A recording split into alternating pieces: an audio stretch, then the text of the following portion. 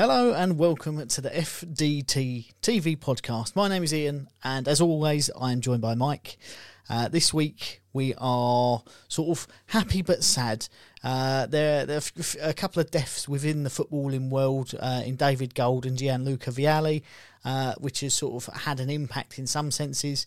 Gareth Bowers now retired and gone on to play golf. And João Felix may be the most expensive loan transfer ever. So a real mixed bag of what's going on in the world of football at the moment. But before we get into it, how are you doing, Mike? Yeah, not too bad. Not too bad, mate. It's crazy weekend. I'd love to say it's because of drinking, but it definitely wasn't. But some good results, and I've got to be honest, I feel a little bit cheated by the Arsenal-Newcastle game, but I'm sure we'll come on to that in a bit anyway. But yeah, it's all right. Too bad, mate. How are you? You got Man City in the cup. It's fine. Don't worry about it. Yeah, great. Yeah, no, it's all good. It's a little bit bittersweet on my end at the minute with David Moyes still being at West Ham. Good results, but not what we wanted, as backwards as that sounds. But before we really get into things, what you need to go and do is go over to the YouTube channel, FDT-TV, look for the big gold cup and press that subscribe button. That really help us out. So I think we should start off with the solemnness and then get into some silliness. David Gold, obviously West Ham fan, grew up on Green Street, just literally mere metres away from Upton Park. You could see his front door from Upton Park, the director's box, which was quite strange. Played for West Ham as a teenager between 13 and 16, and then appeared in the youth team a few years later, and went full circle eventually. He ended up owning the club that he grew up down the road to. And as much as he got a bit of hate and a bit of stick, actually out of the people who did own it, I think he was the good egg. So yeah, unfortunately, so he's passed on. I believe he was 87, so a decent age. But yeah, it was one of those. It was a bit of a shock that all of a sudden that news came and he's gone. The other one, Gianluca Vialli, Chelsea and Juventus striker, fairly successful at Chelsea as a striker, if I'm honest. I think it was almost a goal every other game. Something like 26 in 52 or something like that. So not a bad record. He went on to manage them later on, as well as Watford. He was actually the assistant manager for Italy up until a couple of days before his death. So he helped them to that Euro title last year. So yeah, but loved football and only stepped down a couple of days before he passed away. So two impacts, two different clubs, or lots of different clubs I should say. And yeah, hope thoughts go out to their families. So that's the solemn bit of the podcast. But happy news, Gareth Bale has retired. A man who spent the last 7 years of his career or so at Real Madrid playing golf is now 500 to 1 to win the Masters. So, I mean, stranger things have happened. His transition to golf will probably be a bit more successful than Michael Jordan's to baseball. But what a link! Yeah, I mean, what do you say? Here's the thing with golf. I know we're a primarily football podcast, but the golfing world is going through some big changes at the minute with this live golf that's popped up and paying people loads of money. It wouldn't surprise me if he's a big name that gets on that tour. It's by the sounds of things from people who are in the footballing world and what they say, his golf is really, really good. So, yeah, watch this space, I think. Don't know if he'll... Do you know what handicap he plays off? No idea, mate. I would assume it's a scratch. Yeah, I've got no idea. I'll have a look in a minute. But yeah, so he's retired. If someone says Gareth Bale to you, what's the memory that you have of him? Is it the same as mine? Is there something that particularly springs to mind? To be honest, I don't. When he left Spurs, I kind of lost interest in him because it was such a ridiculous move, being on ridiculous wages. Now, I did see something that cropped up on social media, and it was, is Gareth Bale Britain's greatest player? or it was something like that. And I thought it was a ridiculous question to ask, if I'm being completely honest. Now, looking at the honours which he's won, apparently he's won 5 Champions Leagues. Yeah. You would have to say he is good, but he's no Gary on paper Neville. because. Sorry, but he's no Gary Neville. No. But just on paper, when you see his honours and stuff like that, you would have to say he is good. Yes. But from what I can gather, or from what I remember, the latter part of his career, he was very injury stricken. Yep. I don't think he's played properly for Real Madrid for I don't even know how long. Mm-hmm. Didn't really do much of the Euros, the World Cup. Yep. Yeah, I don't really know if I can class him as Britain's greatest footballer. I think if you looked at him in his prime, you would put him up there as one of the better players that Britain has produced. And so, as you say, his honours list is very good. But as a career in total, I think it sort of fell to the wayside a little bit after the first couple of years at Real Madrid. I mean, for me, it's one of those things you could counteract that with when he was at left back at Tottenham. Every time he played, they lost, and they went for about 12 games or something where if he played, they lost. So he had a real dodgy start to his playing career that I'm sure almost got him sacked off from Tottenham. But then he started to play a little bit more forward, didn't he? And I think the game for me that really cemented him as this guy's there's something about him was when he ripped into Milan apart. Did those gut busting runs up the line, come off the pitch, went round the player, and still managed to score the goal. And I think that for most people is what they remember if you say Gareth Bale, that one particular game. He obviously has done other things, as he said, Champions League final. He went for a stage. I think he set up one and scored one in consecutive Champions League finals. But yeah, retired 33. Obviously made his money, and he's not really worried about playing no more. So he's going to go and do what he enjoys. I mean, yeah, he did have a second stint, didn't he, at Tottenham? I almost forgot about that. It's just popped back into my mind. Pretty forgettable, if I'm totally honest. I think it was one of those like Ronaldo going back to Manchester United. Probably should have left it. But was once the most expensive transfer in the world. Broke Ronaldo's record going to Real Madrid. And one that's not quite the most expensive transfer in the world, but maybe the most expensive loan is on the other side of the screen. João Felix, attacking midfielder, centre forward, winger. I don't really know where you'd put him. He can play all those positions. Still a younger player in terms of footballers, but hasn't really lived up to the promise he showed at Benfica when he moved to Atletico Madrid. So he's being linked. I think Arsenal were linked with at one point. Manchester United were, Chelsea were, and now it looks like he's going to go to Chelsea on loan. Give us the figures, Mike, because you seem to know a bit more about the figures than I do.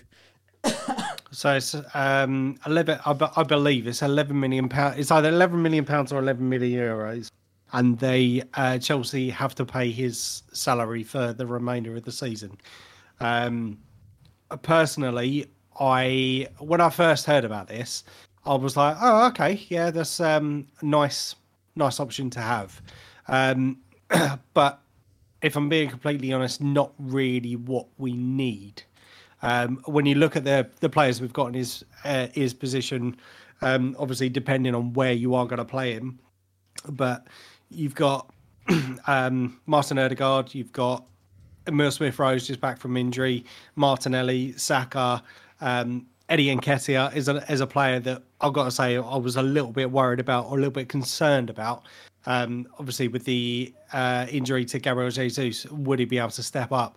So it'd be nice to have if he was going to play as a, backup striker. But I don't know, or if I'd have seen us pay out that sort of money, I think I would have been angry with that, especially with the fact that he is only for 6 months with no option to buy. Yep. We need someone that wants to come in, hit the ground running, and if they don't, that's an expensive mistake to make. Yeah. So I mean, it seems to be whoever we're linked with. Chelsea's owner has gone in. Oh yeah, we'll throw our hat in on that one as well. So he obviously trusts the Mikel Arteta process. Obviously, I don't know if it's a name that we were seriously considering. Obviously, it may have been an inquiry, and when they've said to us the figures, we've just gone, do you know what, fuck that. Yeah. I think that'd be a ridiculous bit of business. But obviously, we've seen Aubameyang flop at Chelsea for probably on ridiculous wages as well. Mm-hmm. Are we going to see another flop? Yeah. In fairness, because 6 months is not a lot of time to adjust to the Premier League. No, it's not. It's one of those players, though, that I feel has a lot of potential, but doesn't suit the way that Diego Simeone plays at Atletico Madrid. Very defensive setup. Where at Benfica, when you look at some of the players that have come out there recently, like Darwin Núñez, thrived on being heavy possession and in a better attacking team. Are Chelsea that in a minute? No, but they are still missing a number of key players. So I think the Chelsea setup, the way Graham Potter plays, may benefit his play style slightly more. So I think for Atletico Madrid, they're getting a decent deal for it to get rid of him for 6 months from their end. And realistically, I think it's for them after that, it's only got upside because he could go for a lesser fee. If he hits the ground running and he's phenomenal, people are going to want to buy him again. At which point, he becomes a really expensive asset. So I think then there's very little downside. It seems like his Atletico Madrid playing career is over. Can he make it in the Premier League? Let's wait and see. So in terms of transfers, though, because it is transfer around about time. En-Nesyri, the Moroccan striker of Seville, I believe, has been linked with West Ham again. Apparently, we're trying to get a deal over the line. The interesting thing is, Moyes is saying the board have told me there's no signings, yet the board are coming out and other noises are coming out from the club saying, no, we've got some targets. We're trying to get some decent players in.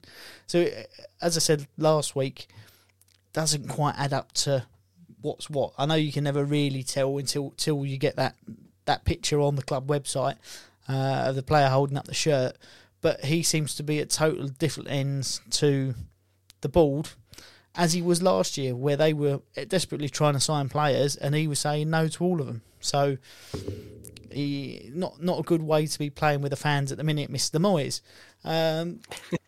Arsenal, on the other hand, still being linked with, and it sounds like there is a potential being a lot closer for the other guy, Muric. Is it Muric? I don't know how to pronounce his name. Is it the Ukrainian left winger yes. from Shakhtar? Is it? Yes.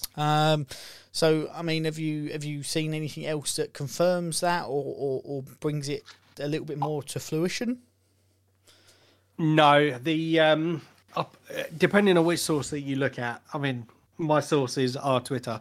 I know, obviously, there has been some confirmed interest. Obviously, Sky Sports are ones that have spoken about the deal because Chelsea were also coming in, apparently looking to match Shakhtar's valuation, right? But also, Chelsea wanted to have reassurances from the player that he is interested in coming to Chelsea before, obviously, they make the bid.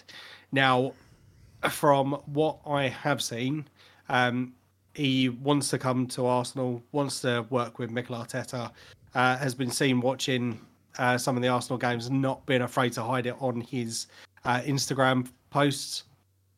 So I think it is one, and I have seen a couple of notifications today to say that the deal was edging closer.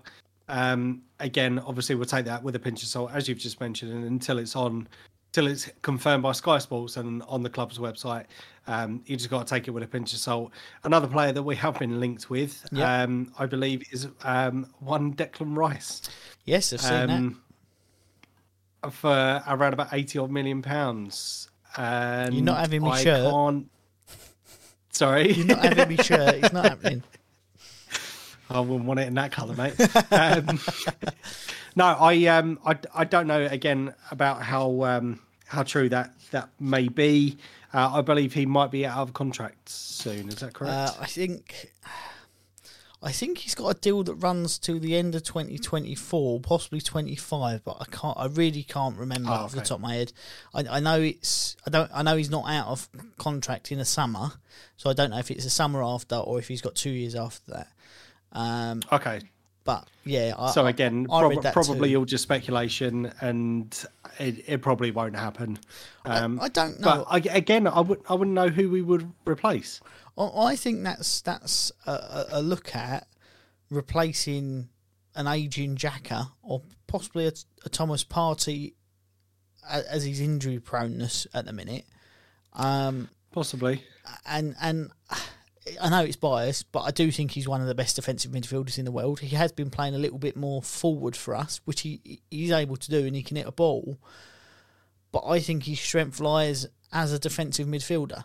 That role that Fernandinho played for so many years for Manchester City, the Sergio Busquets of this world. Do you know what I mean? And if I'm honest, the way we're playing in a minute, and I've said it before, he gives his all for the club every time he's on the pitch, but he said he wants to win things, and I don't blame him. He doesn't want to end up as a sort of a Harry Kane, one of the best players to never have done anything. Do you know what I mean? It's not the legacy you want to leave. And I wouldn't blame him for leaving. We have tried to make moves in a transfer market, but it's not happened.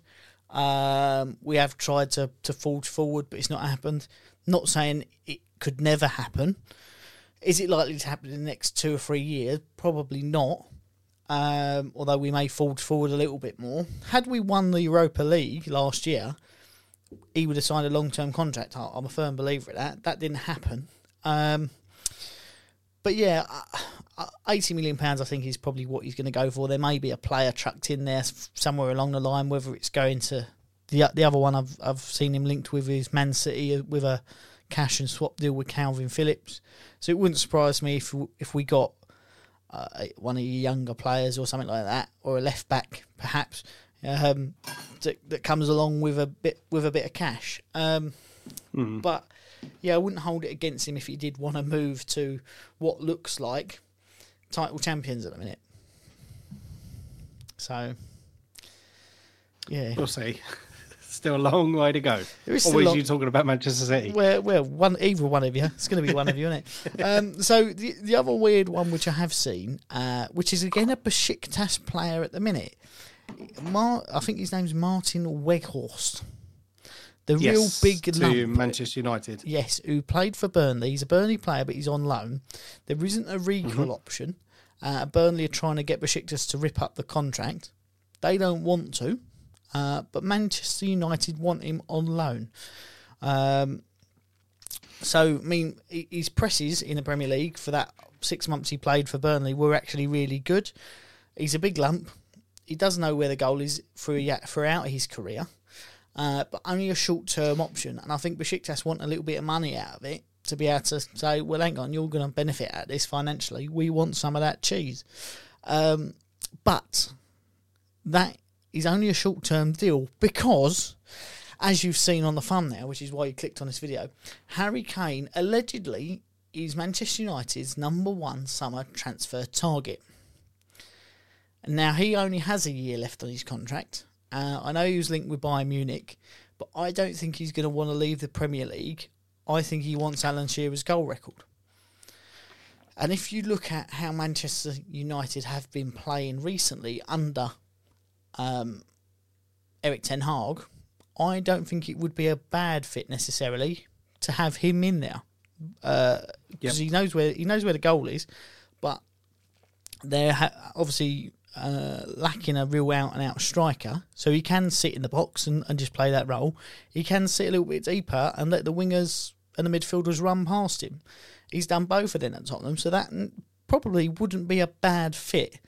The only thing I would say is when you look at Manchester United, they're quick.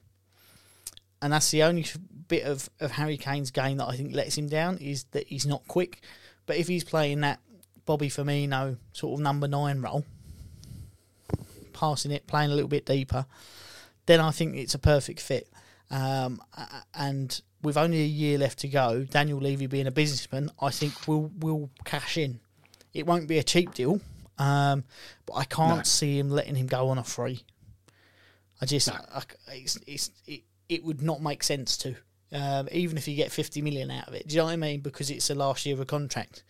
If we don't sign him now, that's fine. We'll sign him for free in 6 months. Not a problem. But yeah, that potentially will be the big deal of the summer, I think, other than Declan Rice.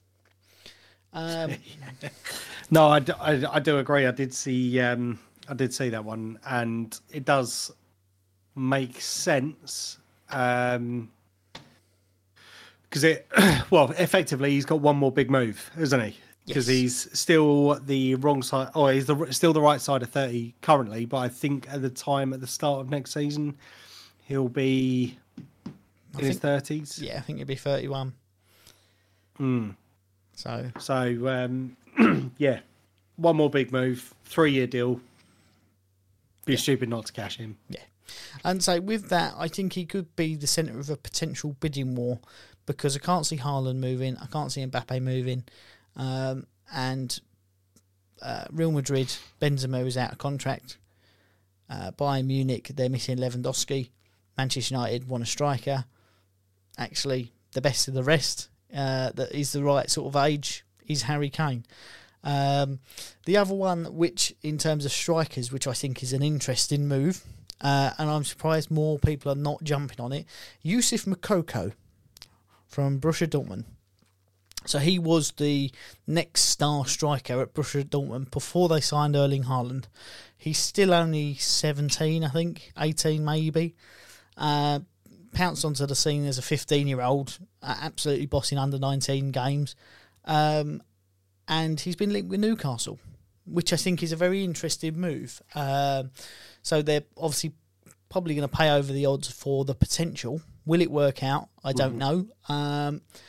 It's whether, again, that thing of does he surround himself with the right people to keep the right mentality? But I think if there is a fee agreed, I think we will see a number of other big clubs match it and try and wiggle their way into hijacking that deal. Now, something I wanted to bring up, which I don't know if you see, Chelsea obviously have played Manchester City twice, quite recently, once in the league, once in the FA Cup. In the league, I thought they played fairly well, brought on some youngsters and almost got back into the game.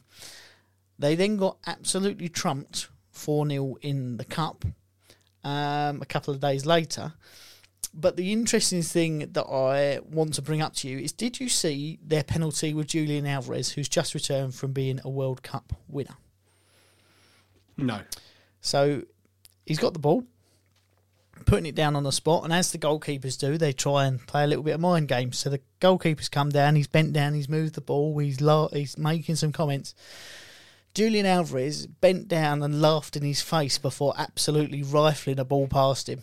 And I thought that's the most confident striker I've ever seen. He's happy with his life at the minute. He's just won the World Cup. He's playing second fiddle to arguably one of the greatest to ever grace a football pitch if he carries on. And just laughing in keepers' faces. It just really tickled me. But yeah, that was good. Graham Potter coming under a little bit of fire. What do you make of it as an Arsenal fan? It's probably good fun for you to watch them languishing down in 10th. It's cracking fun. Yeah, I do find it quite amusing. Obviously, we've already mentioned the Aubameyang situation, and obviously now this João Felix one, where there looks to be paying over the odds for him. But for me personally, I do feel a little bit sorry for Graham Potter, because obviously he's taken the opportunity that's been put in front with him, but in terms of his managerial career, he's still got a long way ahead of him. I think it's one job too soon, if I'm being completely honest. I think he should have stuck out with Brighton to the end of the season. Yep. He knew how to work with the players that he had at that particular point. But again, I can kind of see it from the other side that if someone like Chelsea does come calling, you can't really say no. But with the job that you do you potentially damage your reputation for future clubs? It's interesting. We had the discussion when they bought him. I think they wanted him to be part of a project in trying to pull all the strings together. And one of the interviews that Thomas Tuchel gave towards the end of last year, or it might be in the very beginning of this season, is, well, we're struggling still because we've got the same players. So we've still got the same problems. Now, Graham Potter's come in. He's been backed in a transfer market. The owner has spent a lot of money in the transfer market. Doesn't necessarily mean that they are Graham Potter signings. And you can see that there is a tact there for how he wants to play, and there are moments of brilliance.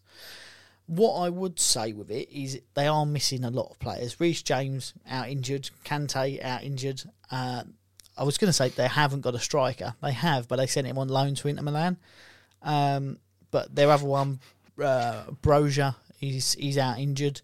So I mean, there are a lot of players that would make a difference to any Premier League squad, I believe, personally. But I think he needs to ditch the big names. Bit like Mikel Arteta did in a certain extent. Don't care who you are. If you're not putting in the effort, I'm not playing you. Because when those players did come on, Hutchinson, who used to be an Arsenal player, funnily enough, Conor Gallagher come on, although he's a little bit temperamental, I would say. He's one of those who's got a bit of a temper on him. And Chukwuemeka, who they signed from Aston Villa, I thought they looked pretty mustard, to be fair. And it was that sort of fast-paced attacking football which he wants to play. If I'm honest, I think you've got to give him at least 2 years solid. Obviously, we see Arsenal struggle last season before. There were moments where it was like, this is hard to watch, but you trust in the process. If you trust in the man you've put in charge, it reaps rewards eventually. But yeah, I do think you may be right. It may have been one step too soon. But they picked him for a reason. They wanted they wanted a British manager. They like what he's done at Brighton, and he has worked wonders with Brighton, and they're still reaping the rewards, I think, of his work behind the scenes as a whole. But I think Chelsea fans are so used to being able to chop and change manager, they're not the most patient fan base. That's what I was just about to say. I mean, we've been through four years of struggling times. There was I think it was the 6th place with Emery, 5th place with Emery, or whatever it was. You know what I mean? An 8th and an 8th. Yeah. An 8th and an 8th with no European football. So I think if Chelsea fans are prepared to go through the hit and miss, then you're right. They could be. It could be very optimistic as to what you can develop over the course of, if you're given time. Yeah. But obviously, new owners, they seem a little bit rash as it stands at the moment with some of the signings that they've made. Could it get to a point? How far are they willing to go? Yeah, is what I'm trying to get at before they go, do you know what? It's time to splash the cash again. You're not what we're after. We can't see the project going anywhere. Off you go. Yeah. In which case, he takes a nice little payout and Bob's your uncle. On to the next one if he can get another job. But yeah, I'm not convinced. I think he's going to be given time. I think it's a shame, unfortunately, that Amazon are not there doing a all or nothing, because I think it would have been quite an interesting season at Chelsea to see. Yeah. But that's not happened. But what I would say is a lot of Chelsea fans at the minute are new fans. And what I mean by that is they're only fans since Roman Abramovich took over in 2003, 2004 sort of.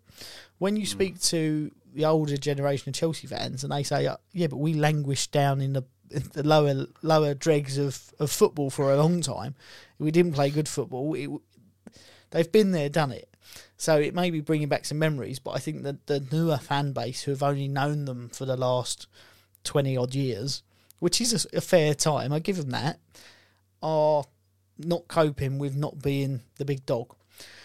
But the last time they finished down the league in 9th or 10th, they did also win the Champions League. They're still in that competition. Every cloud.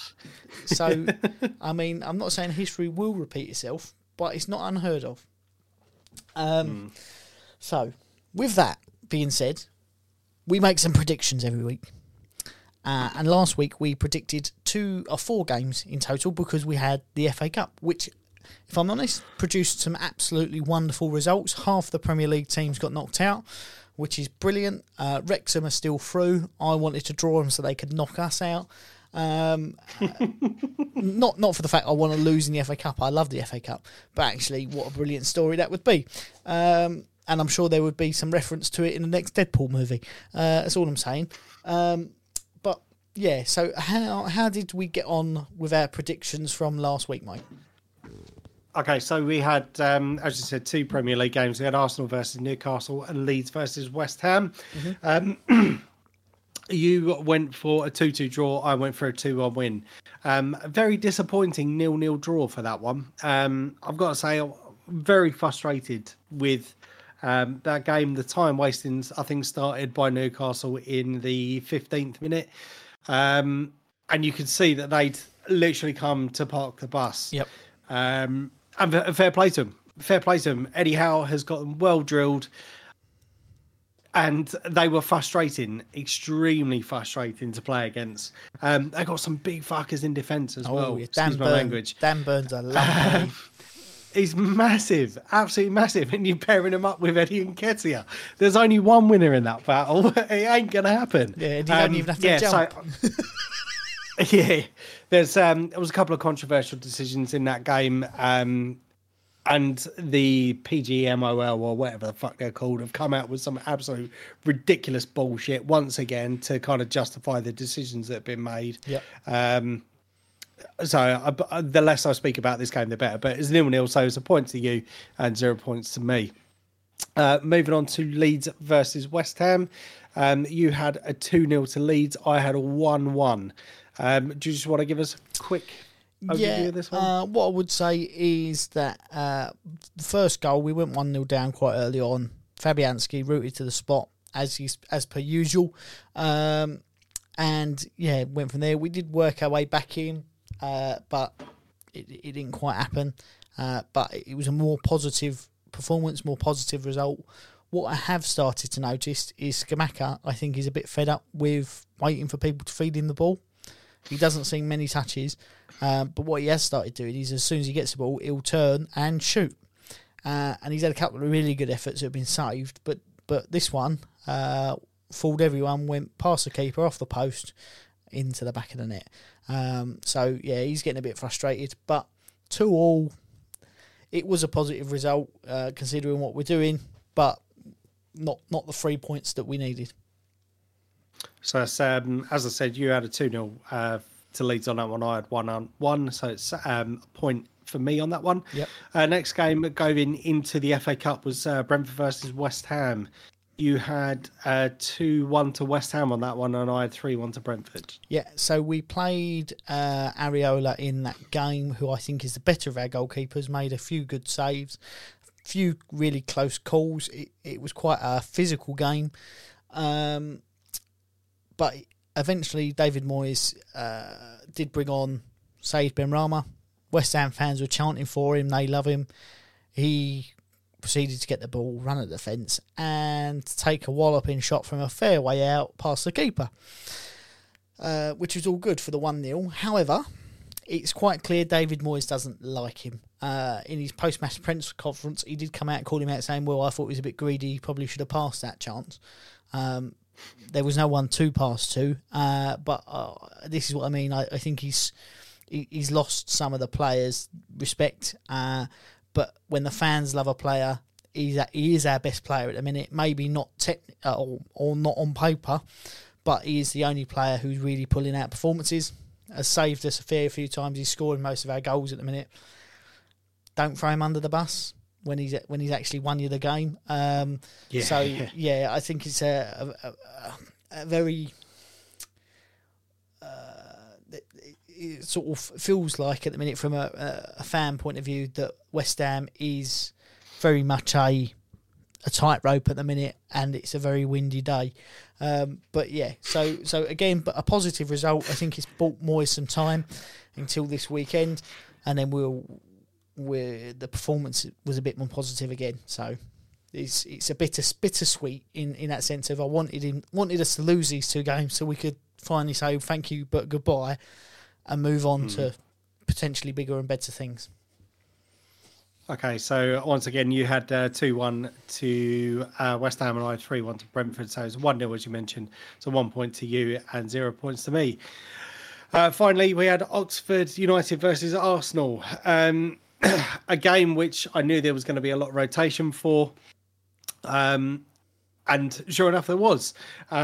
You had 4-2 to Arsenal on this one. I had 3-1. I've got to say the first half was absolutely diabolical. But I think it was diabolical from our side because Oxford did an amazing job. Yeah.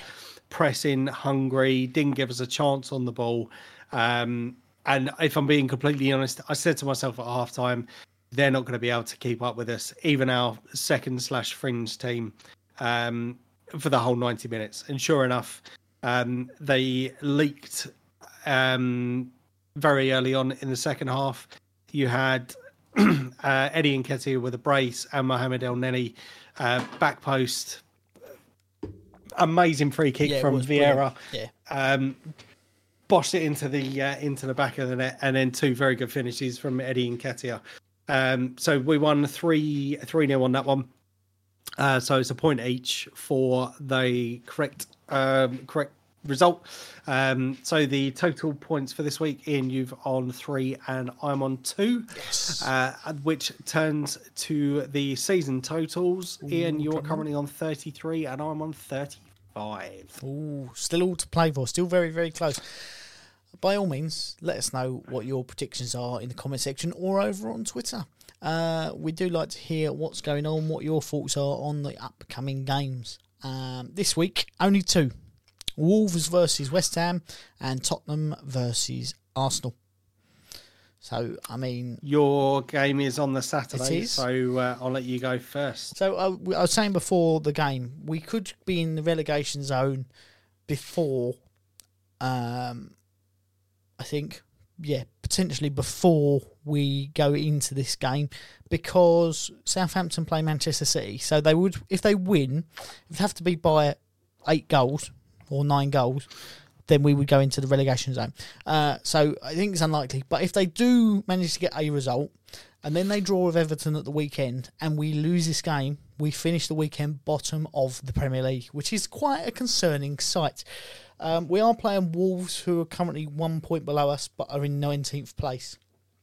And what I would say about this game, Wolves seem to be first half merchants, which is the opposite to what they have been in recent seasons. Sorry, excuse me. But West Ham seem to start quite slowly. So I feel like there could be a tumbling of goals early on for Wolves, and then we try and work our way back into this game in the second half when they take a little bit of a back seat. I'm going to go for Wolves to win this after being cheated out of a result against Liverpool by VAR. So I'm going to go Wolves 2, West Ham 1. Okay. I'm plain and simple, cut it short and sweet. I've gone for 2-2 on this one. Very good. So now coming on to the North London derby on Sunday, 4:30. Am I looking forward to this one? No, I'm not, if I'm being completely honest. Yeah. I know we are top of the league currently. Obviously, depending on the next few results from Manchester City is going to be key. Yeah. But we just need to keep beating the teams in front of us. There is an air of optimism just with the way that we have been playing. We've been managing to grind out either a win or not lose the game, which is obviously why we're in the position that we are at the moment. And I just feel, obviously, with Tottenham, they've been so hit and miss just recently. In fact, no, all season, they've been really hit and miss. Conceding first, the majority of the times, going 1 or 2 down, and granted, clawing their way back into the games, and sometimes not. However, form goes out the window, as we both know. It's a London derby, playing at the Tottenham Hotspur Stadium. Yep. I'm going to go for 3-2 to Arsenal on this one. This is an interesting one for me. Arsenal have got a tough run of fixtures coming up, as you said. And I feel like Tottenham will take it on the basis of, because of that tough run of fixtures, I think there's going to have to be some squad rotation. I know you rested a majority of your first team. But then you've got to look at, okay, you've got Manchester United during the week and then or next weekend, and then you've got Man City the weekend after that. So I think that getting that team makeup to be the strongest it can be for all 3 games is going to be quite difficult. Tottenham will step up their level for this game. I think it could be quite low scoring, though. I'm going to go 1-0 to Tottenham.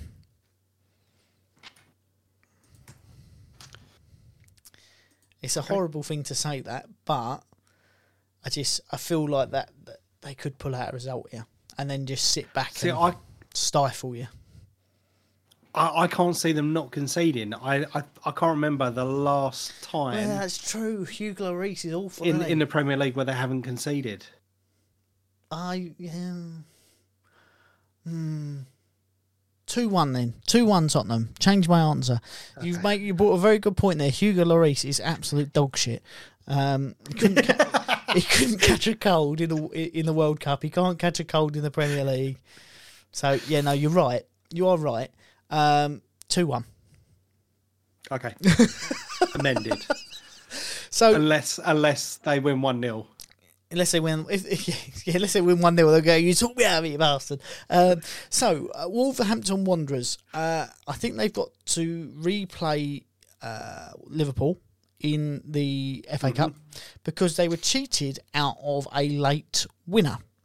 So VAR ruled it out on the basis of we can't tell, which to me sounds like it's not clear and obvious, as is in their mission statement. I know we go on about this a lot, but it's just wound up.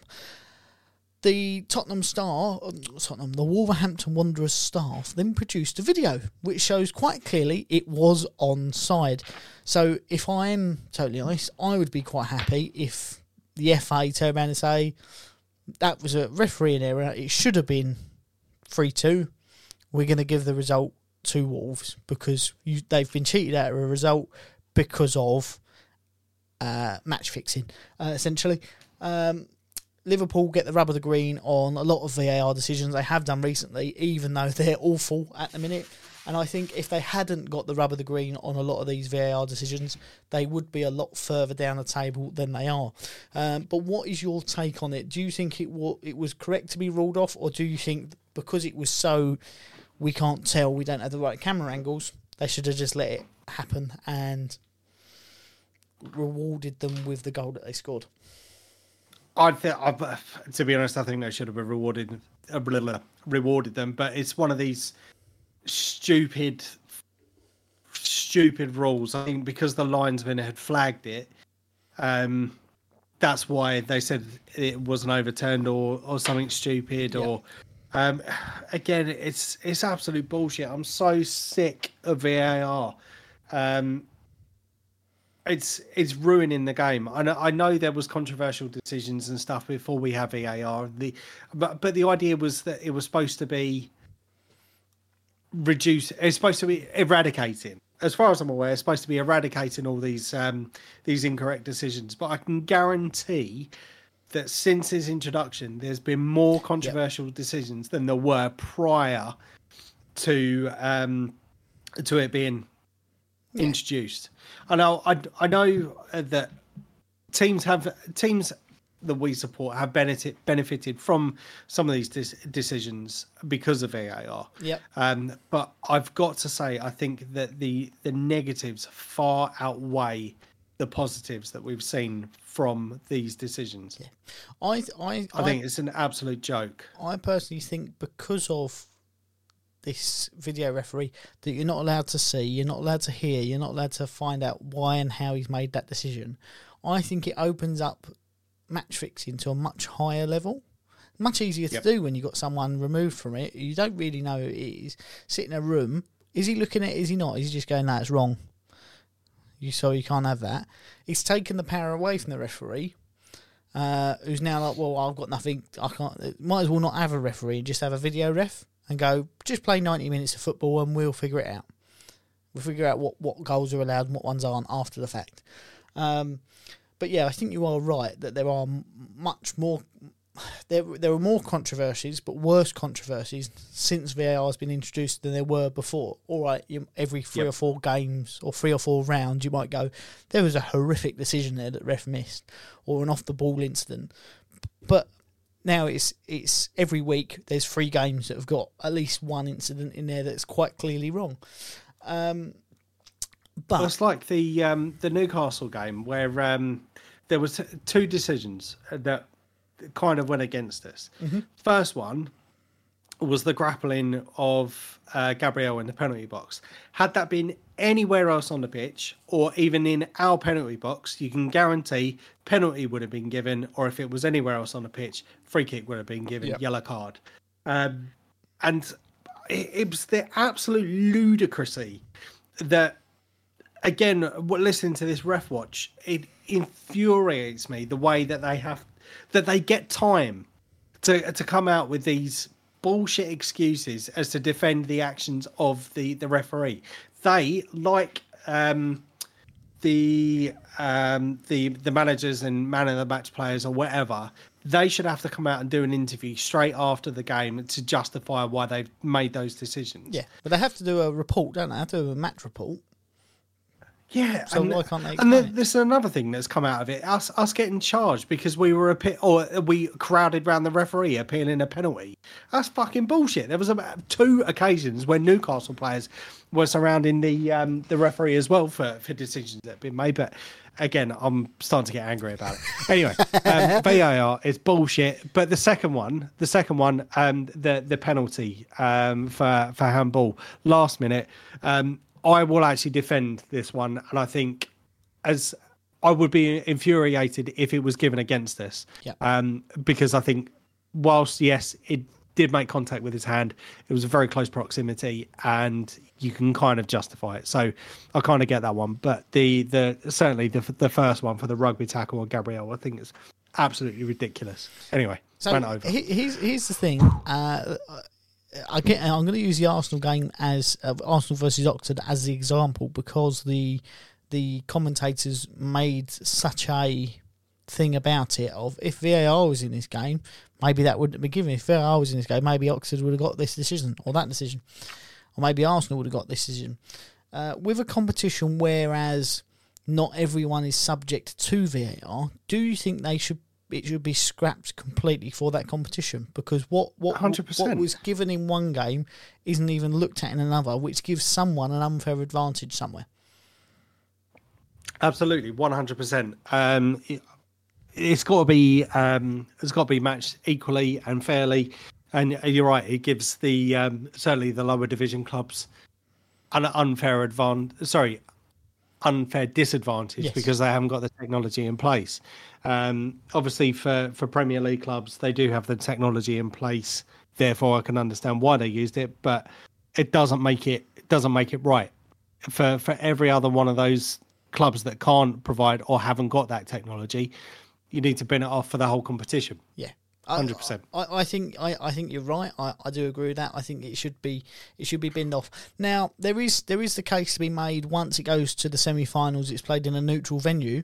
Potentially at that point to go, we need to make sure that the correct result is got here by obvious mistakes being ruled out. However, as I'm sure you know what I'm going to say, there'd probably be more mistakes with it than there would be without. So it's a difficult one, but I certainly think that there are a number of clubs who would have benefited from VAR at some point in the competition, because we only see, as Premier League club fans, we only really watch it from the third round.